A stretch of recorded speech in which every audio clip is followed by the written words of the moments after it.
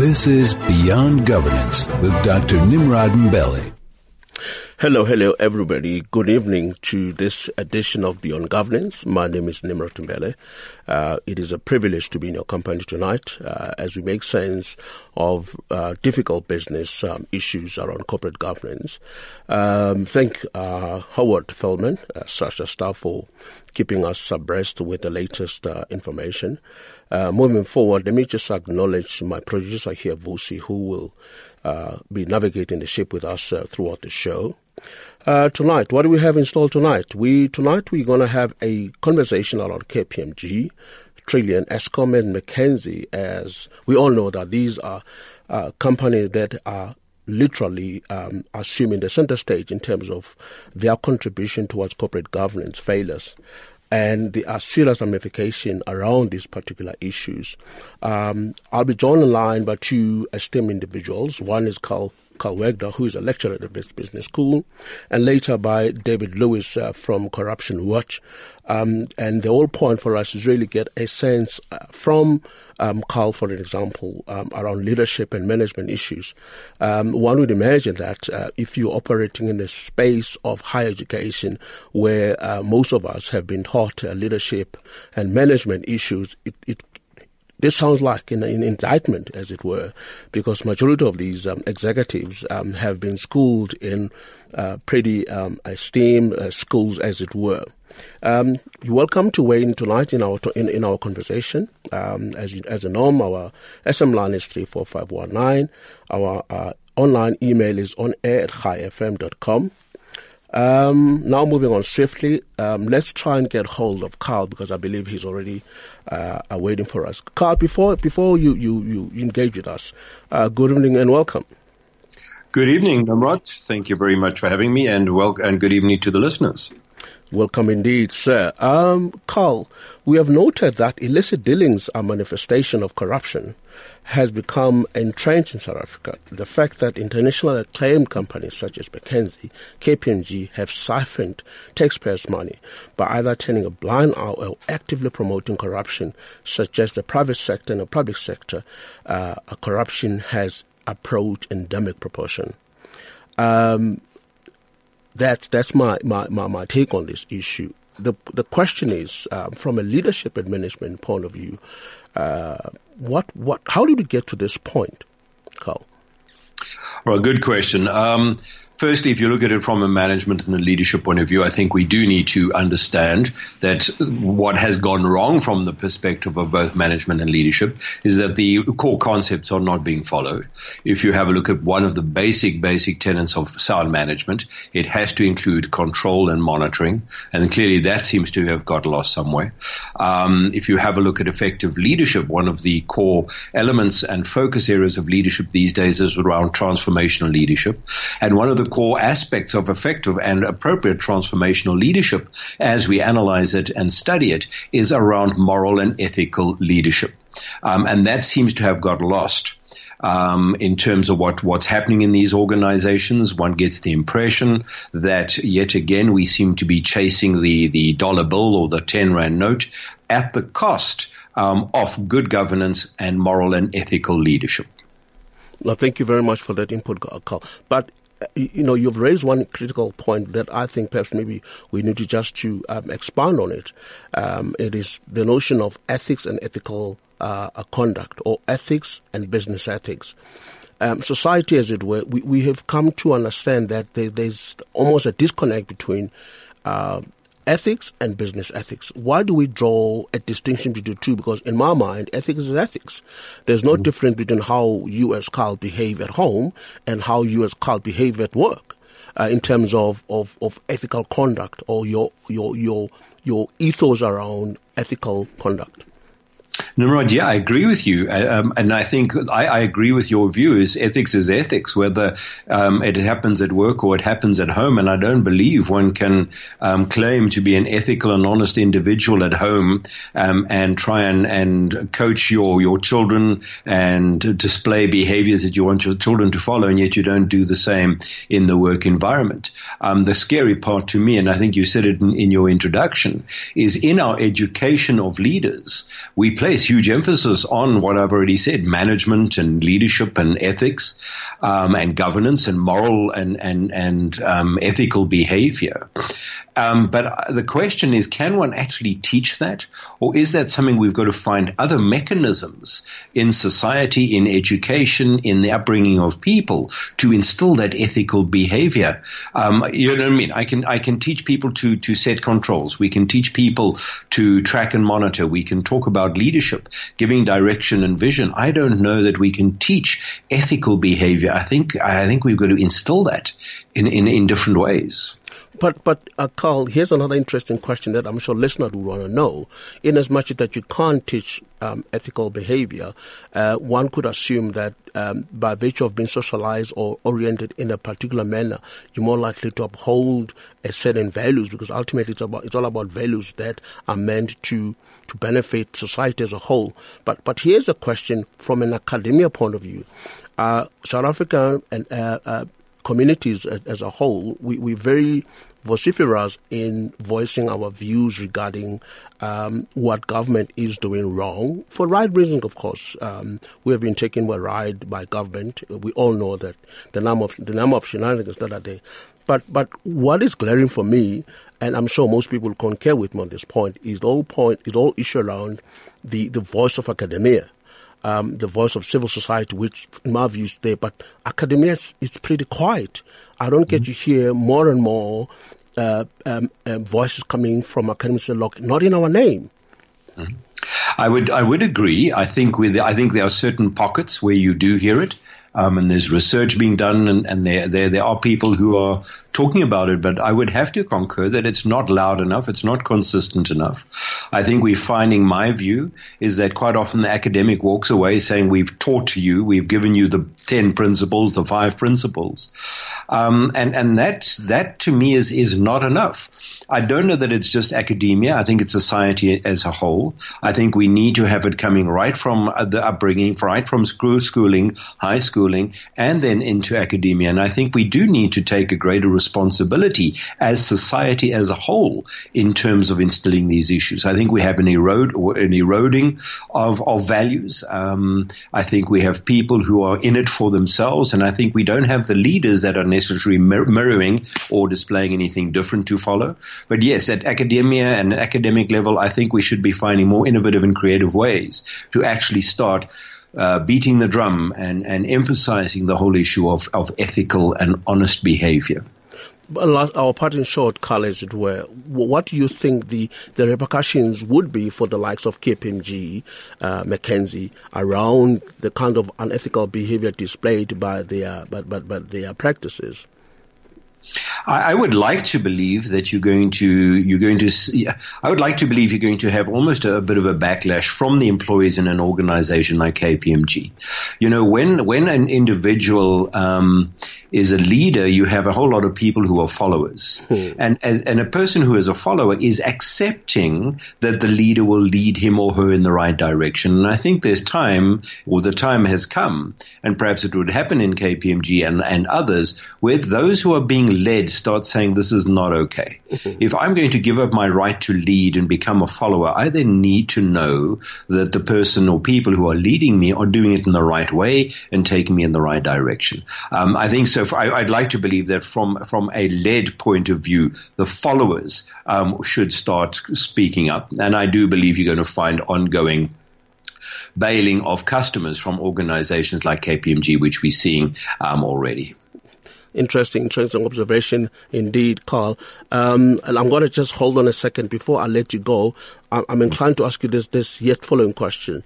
If now that we have seen a number of or serious exodus of executive in these entities, is this good enough for you? I think it's a start. I think in comparison to what perhaps happens in the public sector, at least we're seeing some action taken. We've unfortunately got a very negative experience in a lot of other organizations and entities in South Africa where you can misbehave and nothing happens. At least we are seeing some action taken. I would like to see even more. I would like to see sufficient action being taken against individuals to start instilling a need to adhere to decent values and a need to ensure the ethical behavior. If I can just add one thing that I think we all need to remember, and certainly it comes home to me time and time again, is values and ethics has to start at home, Nimrod. Mm-hmm. You know what I mean? The thing that fascinates me is we talk and we teach our children about ethical behavior. As South Africans, and maybe this is not always true, but as South Africans, we'll go out to the pub, we'll have a beer, we'll have a second beer. That's when we should stop. We then decide to have a third beer. And the first thought that goes through many people's mind as we order the third beer is, what route am I going to take to get home so that I don't get caught? You know what I mean? And that's unfortunately sad. I'm probably guilty of that myself, so I shouldn't say these things. You know what I mean? But that starts at home, you know, and then we claim that we've got to be ethical and honest, and we teach that to our kids. You know, we drive in our motor cars and we exceed the speed limit, and it's not about, wow, I should slow down. It's about what speed can I afford to travel so if I get caught, I can pay the fine. And those things are not okay. They don't happen in the UK. They don't happen in Australia. Not that they're perfect, but it's got to start at home. Thank you very much, Carl, for your invaluable contribution. Unfortunately, we're going to have to leave it there. And once again, you appreciate your comment. Great. Thank you very much. Good evening. There is. That was Carl Wagner, who is a lecturer at Wits Business School. We're going to take a break before we engage our next interviewer, David Lewis, after the break. This is Beyond Governance with Dr. Nimrod Mbele. Welcome back. It is now 19 after 6. As I promised earlier that after the break we'll have an engagement with David Lewis, whom I believe is online. Good evening, David, and welcome to Beyond Governance. Hi. Thank you for inviting us. Thank you very much, sir. We have noted that, a number of blue chip companies will no longer be using KPMG services, among others. And this, in my view, signal a determination of self-correcting in terms of the way forward. What is the position of Corruption Watch in relation to all the shenanigans that we have seen playing in our corporate space? Well, a certain amount of disappointment, but not entirely surprised. You know, when corruption reaches the scale that it has reached in South Africa, and where it involves particularly cross-border flows of illicitly earned money, then it's usually essential that this is facilitated by law firms, auditing firms, banks, management consulting firms. This is not to say that all of them are guilty of corruption, but one of them is needed to often affect corruption on this scale, to facilitate corruption on this scale. And KPMG have been caught at it.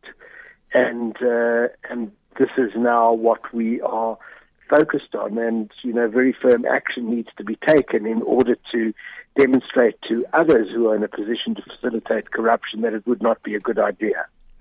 Talking of firm action, David, we have noted that about 8 of the executives at KPMG have left or were called to resign. Is this good enough?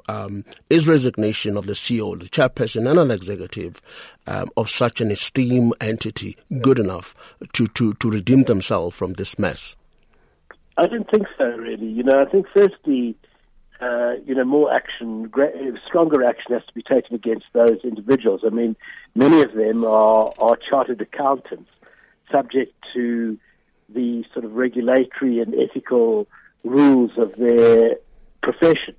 And I think that, and we, are going to be suggesting this very strongly, that the professional association should strike them off the role of chartered accountants. They should not be allowed to practice their profession again.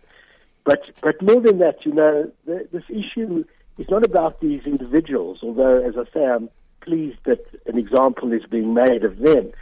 The issue is about the firm. A firm that can employ, 8 ethically challenged individuals, including their chairman, their CEO, their chief operating officer, and 5 of their senior partners.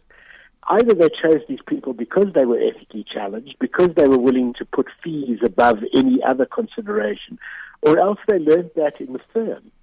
And so I think, it's the culture of KPMG that should be under the spotlight. And, frankly, if I were audited by KPMG's business, here or elsewhere, I would be examining the situation very closely to say, is this really an auditor who potential investors, my shareholders, my employees, is this an auditor that we can trust? Can we trust them when they tell us that the situation of the company is X, and hope that they haven't been persuaded by some other interest to present a false report, as they have done in the case of their auditing practices and advisory practices in South Africa? So, no, it's not enough. But I'm pleased that some action has been taken and much more needs to be taken. Yes, indeed, I couldn't agree with you. But from a governance point of view, you would imagine that the board of KPMG, similarly the board of Trillion and the board of Eskom, for that matter, ought to have provided sufficient oversight. And these incidences suggest that there's inside maneuvering or collusion within the company, which is a norm. Hence, these issues are left unattended. Oh, the people who've been fired from KPMG is the board for the large part. Everybody knows what the situation is, for example, with the Eskom board. The Eskom board has been appointed or certainly the board that was in place was appointed to facilitate the realization of the interests of a small interest group, the Gupta family and their cronies, or the president and his cronies. So the boards are the problem. But yes, I mean, the governance model that we follow requires that the board exercise oversight over the company. That they haven't done this says something about the members of the board. It says something about who appointed the members of the board. And it says something about how the shareholder, which in the case of Eskom is the state, oversaw the activities of their board and their company. So, yes, the board is to blame, but they're only one of the actors in the whole process. Looking at this issue from a broader perspective, in the context of the state, we know that the state has been embroiled in these kind of incidences. From Corruption Watch point of view, what is that has been done to see justice, so to speak? Because we've seen how the likes of KPMG and Trillion are beginning to try and redefine themselves, and yet we don't get to see the similar approach or thinking in terms of correcting these kinds of maladministration from government side. What is your view or way forward from government side to make sure that the same action is taken? Well, firstly, I should just add, Trillion have done nothing to correct themselves. Quite the contrary. They've attempted to sell their interest out in order to, I think basically take the heat off the Guptas and their immediate associates. KPMG have done what they have done, and we have, indicated that I've indicated that we don't really think that to be enough. The state, one of the reasons why the private sector acts as the private sector does is because their shareholders are vigilant in relation to their interests. They're certainly more vigilant than the taxpayers are in relation to the state. So if you ask me what we've got to do, we as the public, we as civil society organizations, you as the media, needs to be even more vigilant than we already are. And I think we've displayed a high level of vigilance, which is great. In South Africa, we have a real problem with the criminal justice institutions. I mean, the first institutions to be captured in this country were Hawks and the NPA. And it's very difficult to exact the kind of retribution that is warranted in the case of corruption if you have a thoroughly corrupt police force and prosecutorial service, which we do. But I think as members of the public, we need to maintain the pressure. And in fact, we have seen positive results from the pressure. We have seen the likes of Brian Molefe and Benin Gubani removed from Eskom. We have seen the rights of Burning and Temeza removed from the Hawks. We have seen, positive action from our pressure, and we need to exert that in wherever we find ourselves, in whatever organizations we find ourselves, in wherever we are. We need to be the ones who ensure good governance. If you're the parent in a school, you need to know what's going on with your school and with your school governing body. Just as if you're the voter in an election, you need to know what's going on there. Just if you're a consumer of electricity, as we all are, you need to be concerned and adding your voice to the protest of what is going on in Eskom or South African Airways or whatever the case may be. We are, in effect, the shareholders of the public institutions. And if the public institutions are not behaving as they should be behaving, we need to tell ourselves that we at least bear some responsibility for that. My last point, David, is around culture of impunity, which we have seen, yes. Which we have seen to be eroding, and based on what you've just said, there seems to be the pressure that has been exerted by the public, onto these institutions seems to be working. But Mackenzie, for an example, it's not a local company, same way as KPMG is not a local company, but it has a footprint in South Africa. Your take in terms of taking these institutions to their mother country, i.e. the States, and what sort of recourse are you anticipating to have? Because I don't think South Africans would be happy enough to see senior executives resigning, but there has to be much more robust recognition of how they've suffered the taxpayers' money, and most importantly, how they have literally killed a small man. Because these kinds of activities fundamentally undermines how small men, from a consulting point of view, are suffering under their debt. Well, we, as it now happens, are in the process of completing a submission which we'll make to the United States Department of Justice, laying out where we believe McKinsey have contravened U.S. law, and asking the FBI, the U.S. Department of Justice, to investigate their conduct. And unlike South African enforcers, they are really robust enforcement agencies, and we're hoping that they will look at McKinsey and that they will agree with us that they are in contravention of the United States Foreign Corrupt Practices Act, it's called. No, David, thank you very much for your time. Unfortunately, we're going to have to leave it there. Thank you. Thanks very much. You're welcome. I appreciate Bye-bye. it. Well, that was David from Corruption Watch, giving us his views around why, as an entity, they are taking these issues forward with a view to really change this culture of impunity that has bedeviled South Africa. It is quite pleasing that in as much as, one would have had more voices coming from business, especially business associations, to come out very strongly against these kinds of behavior, because they are ultimately their members. We'll wait and see, the likes of Boosters and other entities at that level, and the extent to which they are really taking these issues to a natural conclusion. We're going to take a break now, and we'll come back in a second. This is Beyond Governance with Dr. Nimrod Mbele. Welcome back. It is now 6:30. It's amazing how time flies. Before we went to the break, we have had a view from David Lewis, who is a director at Corruption Watch, giving us really rundown in terms of the measures that they are intending to take with regards to KPMG and with regards to Eskom and all these other entities that were found wanting from a corporate governance point of view. Let me hear your thoughts. It will be interesting just to weigh in as well. As you know, our SMS is 34519, and our on-air email is onair@highfm.com. Let's tell me what you're thinking, and let's see how we could, as a collective, because ultimately these are not just the responsibilities of these entities.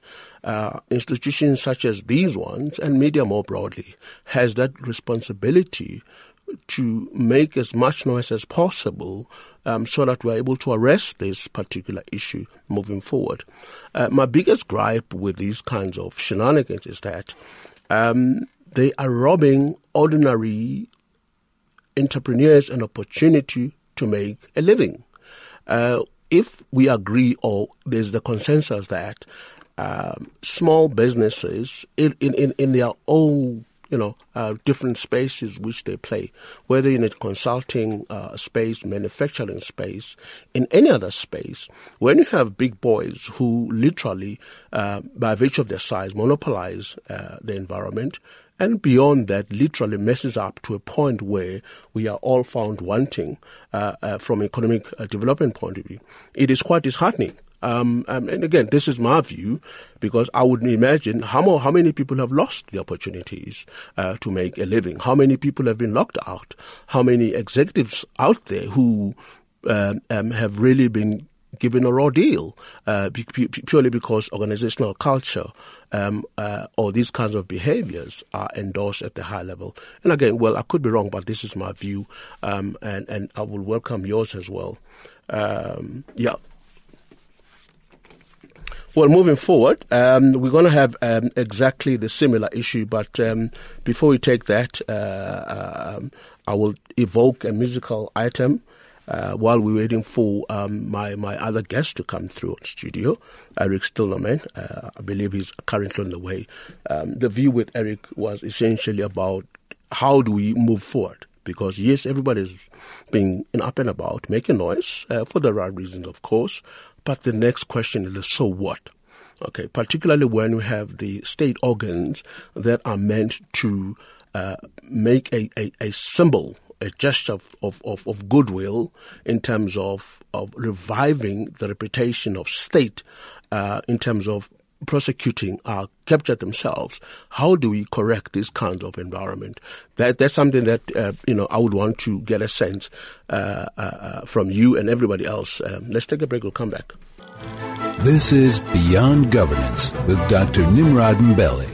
Welcome back. It is now 19 to 7, and as I promised you before we took an ad break, I said I was going to get Eric Stillman, a strategist, to really make sense of the kind of issues that we have had a conversation around.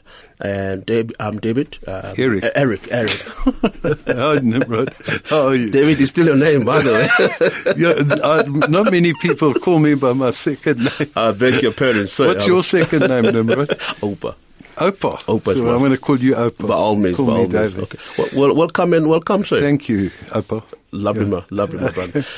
You picked it up, Eric, that there's so much has happened around Trillion. There's so much that has happened with KPMG. Yeah. The fundamental question is, what now? Now that at KPMG we've seen how about 8 executives have left or are forced to leave, and we see how the clients, blue chip clients, are literally moving away from KPMG because they don't want to be associated with an entity that is fraught with corruption, as it were.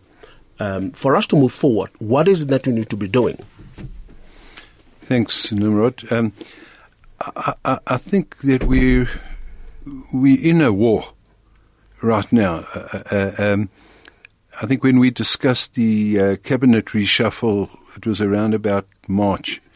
We were looking at where we're going here, and we saw there were 2 major factions in this country, and they engaged in a war against each other all the time on so many different fronts. No sooner than KPMG's been caught out, and it's quite manifest that and they're resigning, and they've been criticized by and held to account by their overseas parent, and they're losing clients. Only today I was in a big AGM of a major group of public companies. On the agenda was, are we going to reappoint KPMG as auditor? And the chairman of the meeting just said, sorry, we're going to reconsider on that one. We're not taking a vote on that today. That's very unusual. So there's an immediate impact of that, in fact, in terms of the Institute of Accountants, the Board of Accountants. They've been pushing Bernard Agulhas, the head of that board, for rotation of auditors for a long time. And the major big 4 or 5 have resisted it for a long time, and now their cover's been blown. Now there's going to be rotation of auditors. Well, it makes a lot of sense. I mean, to have one auditor for 18 years and for 30 years. Yeah, they get too embedded. They get too close to. I'm sure there might be public companies listening and saying, how can Stillman say that? But that's the reality. They're huge, profound. When Bell Pottinger has imploded, KPMG, another major international auditing firm, is having huge reputational damage. You know, so I think there are huge consequences at the moment.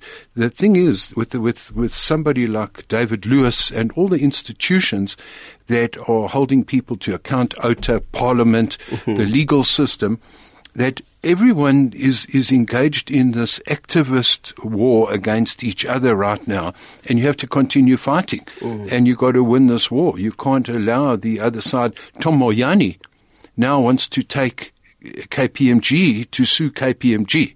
Why did they withdraw their report? You saw that report. So Tom Moyani on that side on that faction is not giving up. They're trying to kind of force KPMG to reinstate their report that there was a rogue unit and Pravin Gordhan must now be sued, you know. Who's winning this? Who do you think is winning this war? Look, maybe before I get to that question, Eric, I am more worried about the clients of KPMG, for example, because withdrawing could be a symbol that you don't want to associate yourself with unethical behavior. But what does it mean from your books or the reports which has been conducted by KPMG? Is there a shadow now? Can we now begin to question which would be a reason that amplify the reason for withdrawal? Are these entities withdrawing purely because they don't want to be associated with, or there's a credibility issue relating to the findings of KPMG on their books, on the work that KPMG have done? Which one of these two? I'm not exactly sure of your question. If I just duck the question a little bit before we get back to it directly, there's a cloud of lack of credibility and of doubt right now, reputational doubt about KPMG, and I think you can expect quite a lot of clients to distance themselves, and it depends how KPMG handles it. The fact that the overseas parent has stepped in to kind of identify who was responsible directly in their South African office, they've got to do a damage control. I mean, I thought you were going to get a PR company in here today. That's how you pitched it to me. That they're going to how do you repair reputational damage? That's what they've got to do. The consequences for them can be implosion, like Arthur Andersen collapsed after Enron WorldCom. I mean, that was probably one of the top firms in the world at the time. You know, they really collapsed totally. You know, and KPMG was one of the top firms a week ago. You know, before it came to light. So they're going to need to find some way of damage control. I don't know if you can think of how they can limit the damage. Well, I mean, I'm not in a PR space, but I'm sure they are probably scuffling, trying to secure PR companies to do damage control. But the South African society, in my view, has become so enlightened beyond just very stuff, particularly when the private sector has been quite strong in condemning government for the right reasons, of course. Yeah. And I'm sure they would want to be more aggressive in terms of dealing with these issues, such that, we get precedent, around how these issues have been managed. And for me, I think I'm quite happy to see those kinds of action taking place, really getting to the bottom of how, a collapse happened. If you look at a couple of instances of how damage control has rescued a company in the recent past, take Samsung, had their S7s, notebook was blowing up. Okay, notepad, what's it called? Okay, I think it's a 7 or one of them. And they withdrew it. They immediately they took account. They refunded whoever had one, and replaced it with something equivalent. And they've now come up with an S8, which has repaired all that damage risk problem, and their figures have shot right up again. So in other words, they've limited the damage, they've isolated the damage to one particular product, they've taken responsibility for it, they've come clean, they've damage controlled it immediately, and they've repaired the damage. The same with Ford. I mean, Ford had cars that were burning and a lot on fire. And they immediately, not immediately. Many of the companies try and duck and dive and avoid responsibility, and they suffer more damage.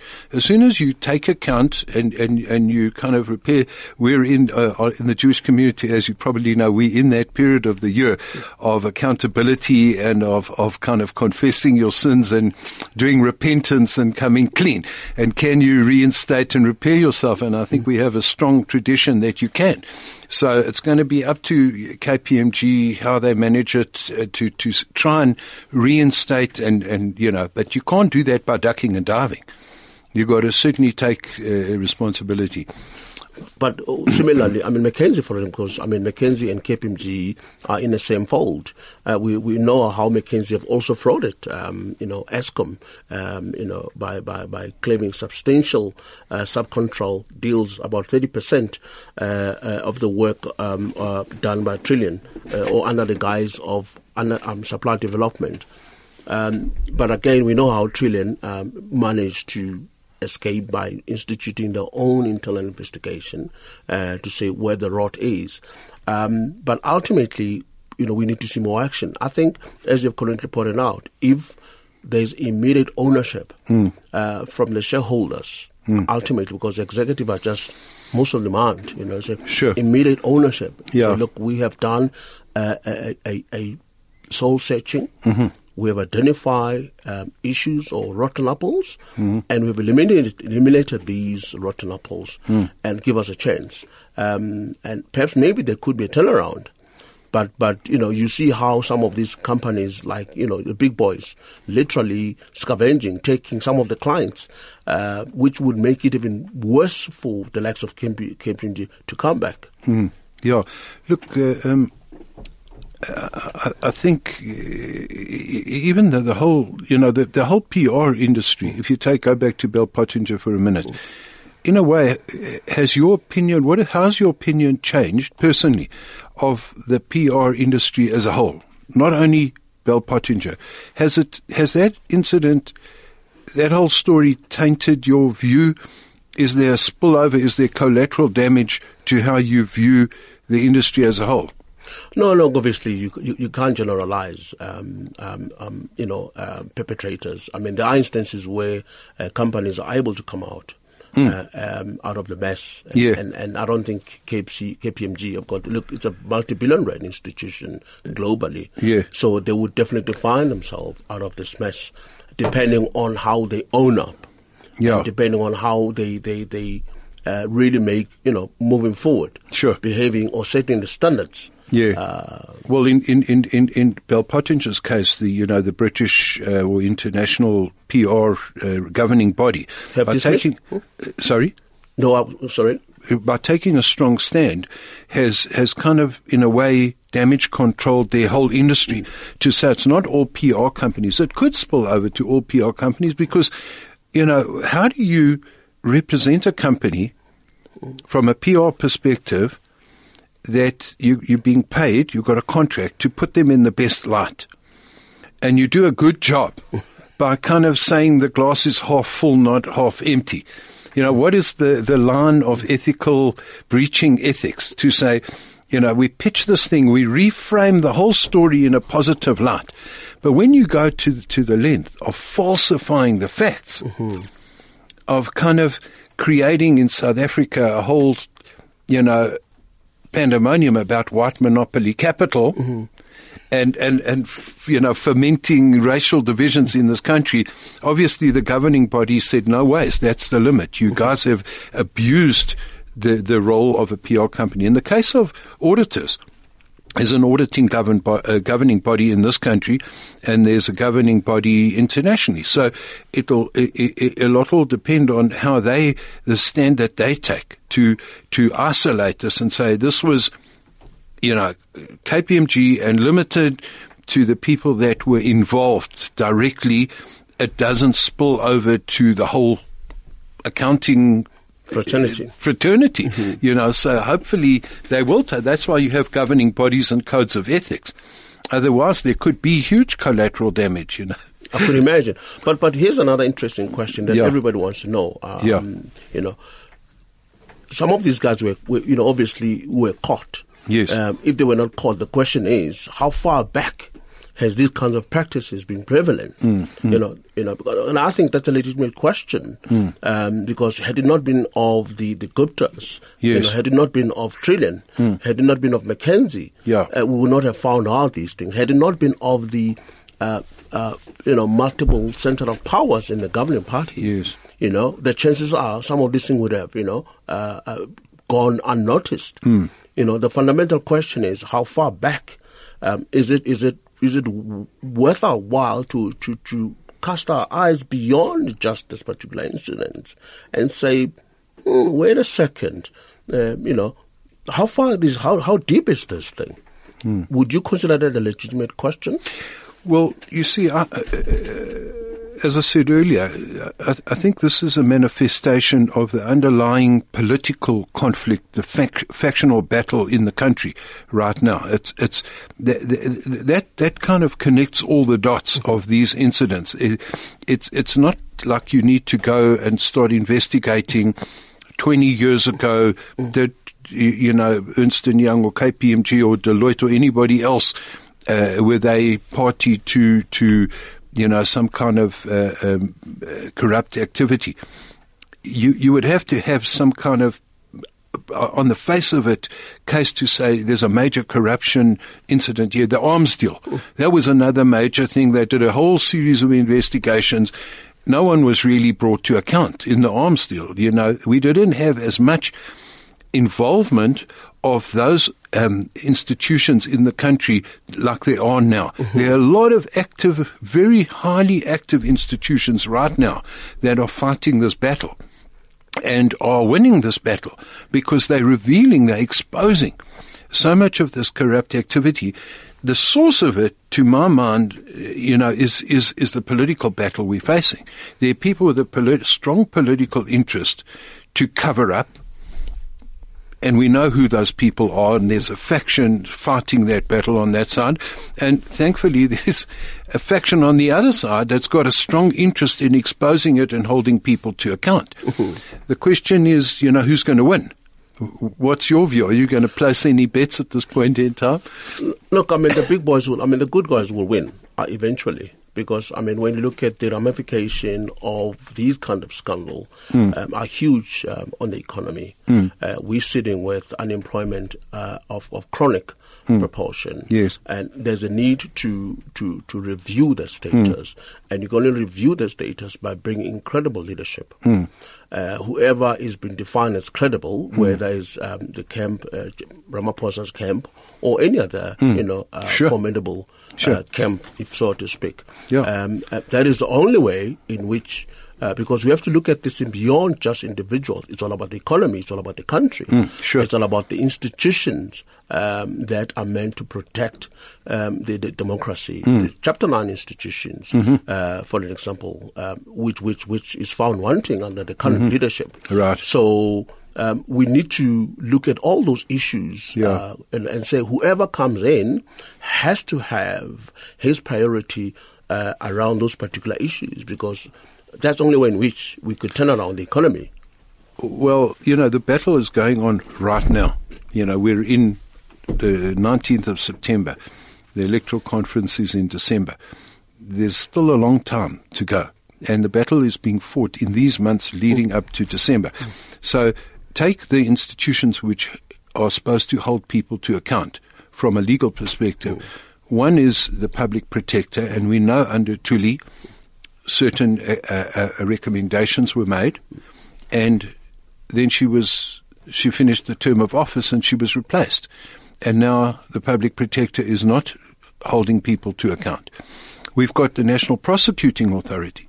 We've got 750 odd charges against the president, and he doesn't press the charges because he's under the control of Sean Abrams under the control of a faction.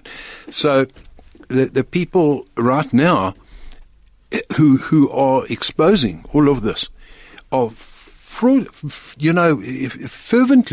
not fraudulently, it was a Freudian slip.